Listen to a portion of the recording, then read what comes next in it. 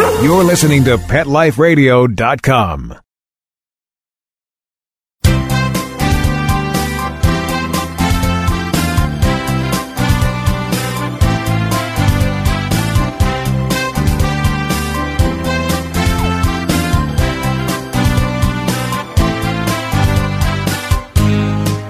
And welcome, good morning, good afternoon to all of you out there. You are here live with Dr. Jeff Werber, host for the next 30 minutes on Ask the Vets with Dr. Jeff, a live call-in show here on Pet Life Radio.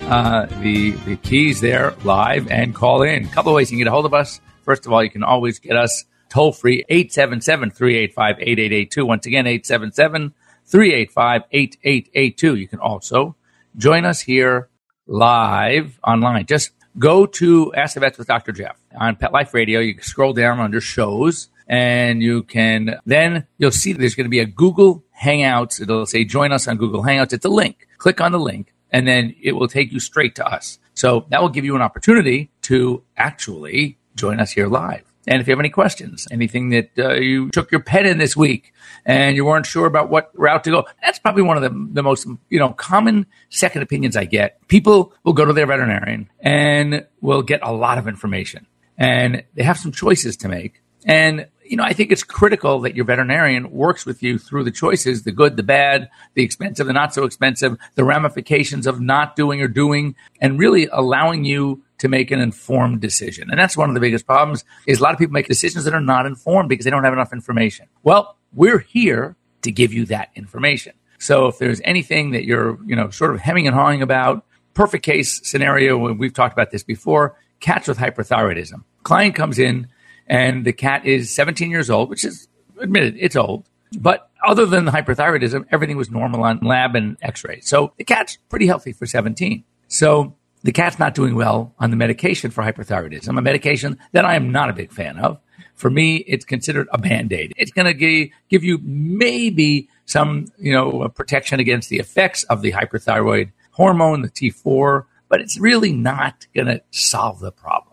And so in talking to her, and I asked her, I said, were you told about the radioactive iodine treatment? She was never even told. And it was like, I can't believe it, because when the cat was diagnosed 3 years ago and the cat was only 14, it would have been a perfect candidate. I mean, in my mind, a cat who's 17 and yet everything else is perfect except for the hyperthyroidism, I would still think radioactive iodine is the way to go. It's actually a cure. In 99% of the cases, it will actually just eliminate that portion of the thyroid gland responsible for the oversecretion, leaving the cat normal thyroid. No medication. It's not like a dog who's hypothyroid and you have to supplement.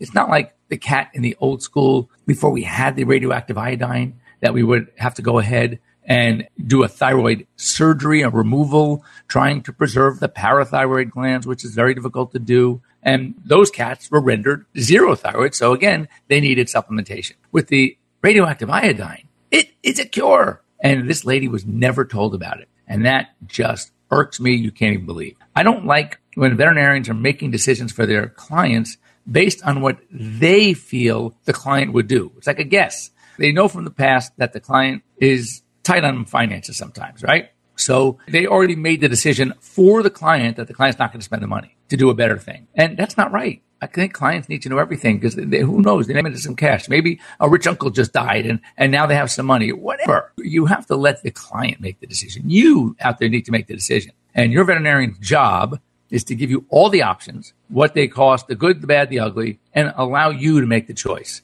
It's for the same reason why I have my certain favorite doggy daycare places, my favorite dog walkers, my favorite trainers, but I don't just give one. I'll usually take my top 3 and put cards out or pamphlets. Why? Because if I only recommend one, and for some reason, whatever reason, personalities don't clash, it doesn't work, dog had a bad experience, right? It could happen. Who's the bad guy? I'm the bad guy, because that's who I recommended. No, I don't do that. I say, these are some that my clients have liked. I've gotten good reports. So here's their cards. Here's their pamphlets. Call them, see which one you like, and you make the decision. Now, the ball's not in my court. So anyway, I think having said that, that's why we're here. If you have any questions about your pet, join us live, 877-385-8882 on the phone, or come in, join us on Google Hangouts. You can also send me an email. You can have us live right now to drjeff, Dr. Jeff at PetLifeRadio.com. So holidays are coming. We're like a week away. I realized as, trying to do, as I said, I often go through some of the websites and I find good stuff in the news. And what I realized is that I'm doing a series coming up in January on Good Morning America. And one of the topics we're going to talk about is the assumption that many people out there over the holidays got a new puppy or a new kitten. And we've already talked about, I think I did last week, a couple of weeks ago, we talked about the do's and don'ts about getting a puppy or a kitten or a dog or a cat as a present for someone else on the holidays. Basically, it's a don't, unless you are making the decision along with them and you know exactly what they want, not what you think they want. And do it like a little after the holidays, because you just don't want to, you want to have the kids who are going to be so interested in other things and all those new games and toys out there that they're going to be getting, that you don't want the puppy or kitten to take a back seat. So wait until all that excitement kind of calms down, wears off, and then bring home that cute little monster. So anyway, and I realized so often I get so many questions about, Doc, what do I do? Just got a new puppy kitten.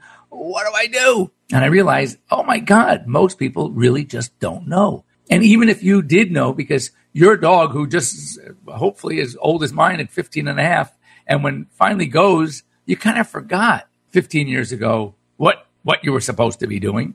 And not only that, not only might you have forgotten, I will almost guarantee that what you did then is different now, because things change. We learn more.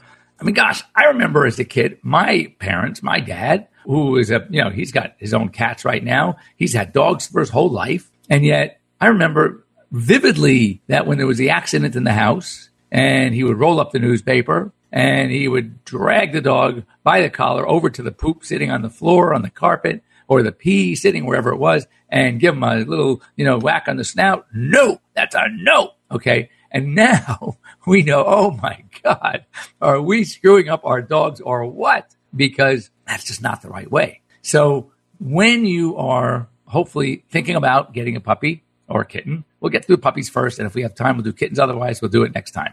Kittens are a little easier, truly. But puppies, because the house training issue, their willingness and desire to put everything into their mouths, they're very oral creatures. And this also applies to any animal coming into the house that's new, because, one thing I say that, and just talking about this last night with some friends, that when you rescue a dog, which by the way is a great thing to do, understand that very infrequently is that perfect dog there. And the reason it had to be surrendered to a shelter, notice I'm putting the keyword there, or to a rescue adoption agency, was because the perfect dog, they just had to give it up because of the kid's allergy. You hear it a lot. How true it is, I don't know. Or they had to move, something happened in the hardships in their life, and they had to move into a small one-bedroom apartment that doesn't allow pets. Yeah, that stuff could happen. But I will almost guarantee that most animals that end up in these places are because of some problem. Medical, behavioral, it was a problem. It wasn't the perfect dog. Because chances are, if it was the perfect dog, then it would have ended up in someone else's home who was a friend of this person. I mean, yes, it does happen, and I've seen it. But I've also seen the dogs that were having issues turn out to be the perfect dog in the right place. Case in point with one of my cats. Sadly, we had to put him to sleep a couple of years ago, but he was an amazing cat. He was the most stunning cat on the planet. I'm sure I have pictures on my website. His name was Zooey Zoolander, a magnificent marble Bengal, a snowshoe marble. And the client, I took care of this cat since he was a kitten, and he was just one of the most gorgeous cats I've ever seen.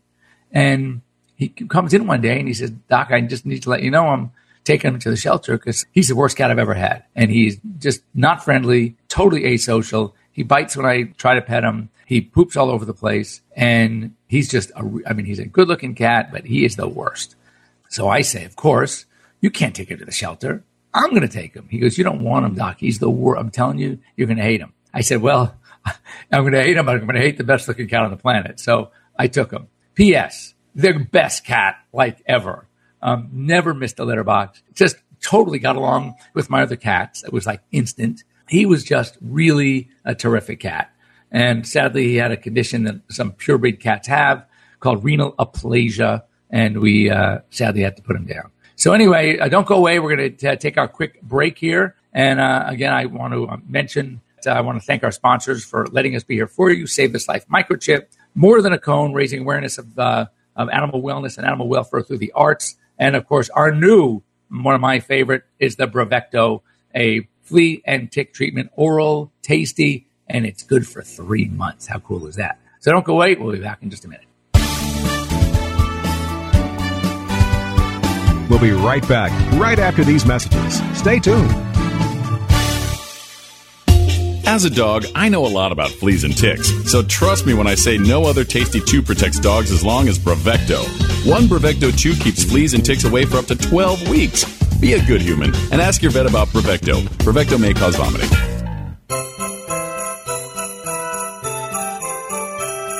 Put a puppy under the Christmas tree. Wait, you read it, not feed it. It's The Dog with the Opposable Thumb, an accidental love story. The fun new book by award-winning author Mark Barkowitz. When an accidentally DNA-altered puppy is born with a thumb, his lovelorn grad student caretaker devises a strategy to achieve their Kardashian-like fame and fortune. It's funny, intelligent, and incredibly unique.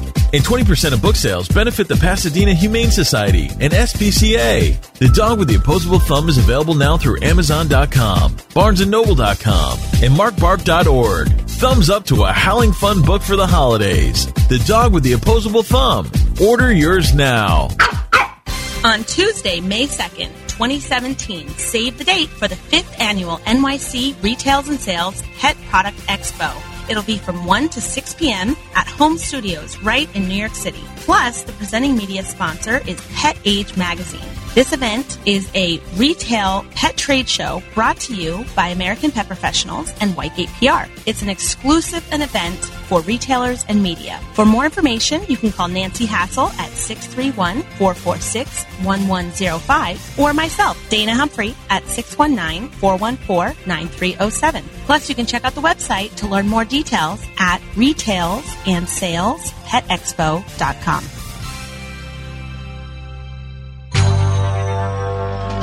It's DesignerPetSweaters.com. Hand-knitted designer sweaters for your precious pup or cool cat. Beautiful couture patterns for your pets, including custom-knitted formal wear, casual wear, yachting, and even sports-themed. Many designer pet sweaters include feathered tammy hats, top hats, and a lot of sparkle.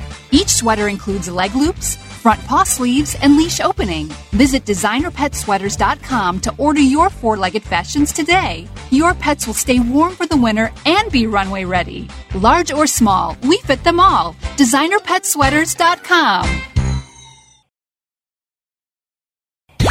Let's talk pets. Let's talk pets On Pet Life Radio. Pet Life Radio. PetLifeRadio.com.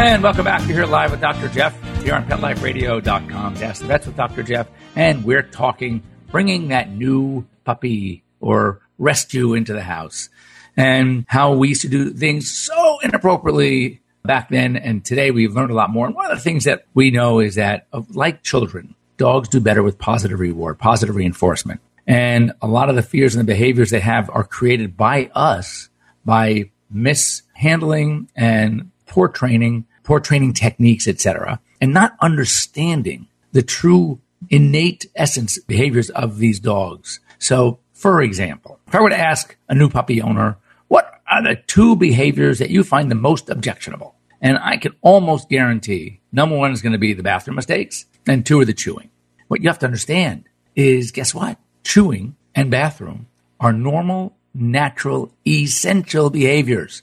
So how can you possibly say no to a normal, natural, essential behaviors? I remind people that if this puppy were a 2-legged infant, be wearing a diaper. But we don't have to. They go whenever they go. So we have to understand the mistakes are going to happen. We have to anticipate that they're going to happen. Therefore, when they do, it's all about expectation. So when they do, we just don't say a word because it's a natural behavior. What we try to do is use the puppy's own sensibilities and behaviors and conditioning to try to have them go in a place where we choose for them And then we use positive reinforcement. So when you took that old-fashioned dog and stroked it to the poop and stuck his nose into it and said, no, what is he thinking? Is he really thinking, oh, I guess I'm not supposed to go on the white Berber carpeting? Or is he thinking, oh my God, I guess I'm not supposed to go at all?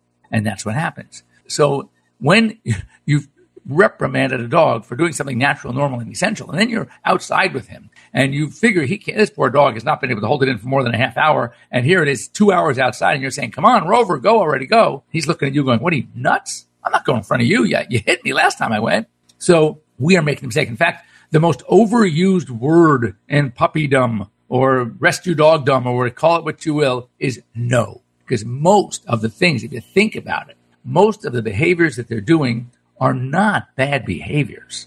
They are poorly directed normal behaviors, either poorly directed to the object in the case of chewing, poorly directed to the location in the case of bathroom and elimination, but the behavior itself is normal, natural, essential. So our job is to be smarter than these puppies. Hopefully most of you can handle that. So, for example, chewing, you know they're going to chew. It's normal, natural, essential. So what couple of things we need to do. First of all, we need to eliminate or remove all of the things that we don't want him to chew on and remove them from his sight. Secondly, we want to allow him things to chew on. So we're going to give him things that are okay, are appropriate to chew on. And now, instead of waiting for him to chew the wrong thing and punishing, let's force him almost to chew the right thing and give him tons of praise. Now, we can go back and forth about this, food rewards or not. I am an advocate of modified, of controlled food rewards. I think at the beginning, you should use food reward, little treats. Dogs don't understand volume, so you can give something a fraction of what you thought you needed to give, and he will be equally as happy as if he got the bigger piece. Secondly, always couple the food reward with petting and hugging and good boy, good girl, that kind of thing. And pretty soon, you don't have to do the food anymore. Through operant conditioning, just the good boy, good girl is going to be enough. So again, if you want to argue that, that's okay. Talk to your trainers, whoever you work with, as long as it works, I'm okay with it. I find for myself that since most dogs are food motivated, it really does get them to do the right thing initially, and then you work from there. As far as bathroom, dogs typically don't like to soil where they have to eat, drink, sleep, and play. So the whole idea of crating or penning is really a good idea. So what you'll do is you will take your new puppy and get a crate, get a small pen and put their food and water in there, a bed in there, and that's their home. They don't like to soil their home, and that's where they live. They do not get to live on the couch, in the den, or the living room. They do not get to live in the kitchen. Not yet. At first, they have to live in their space. And having access to anywhere else in the house is a privilege. And what is the privilege? How is the privilege earned? By doing their business outside. So what I recommend is taking them out as frequently as you possibly can.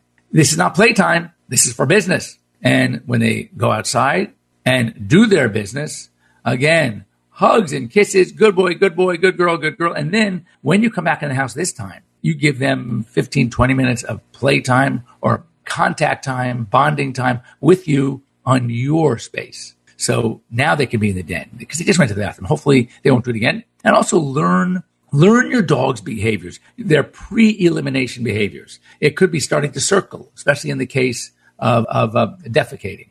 In case of urination, it might be some smelling, and they're just all of a sudden start walking around, and you come and see the squat. You don't want to say no, because no means that's not a good thing to do, and that's not true. So get their attention. Get a whistle. Clap your hands. Get a penny can, something that will just get their attention.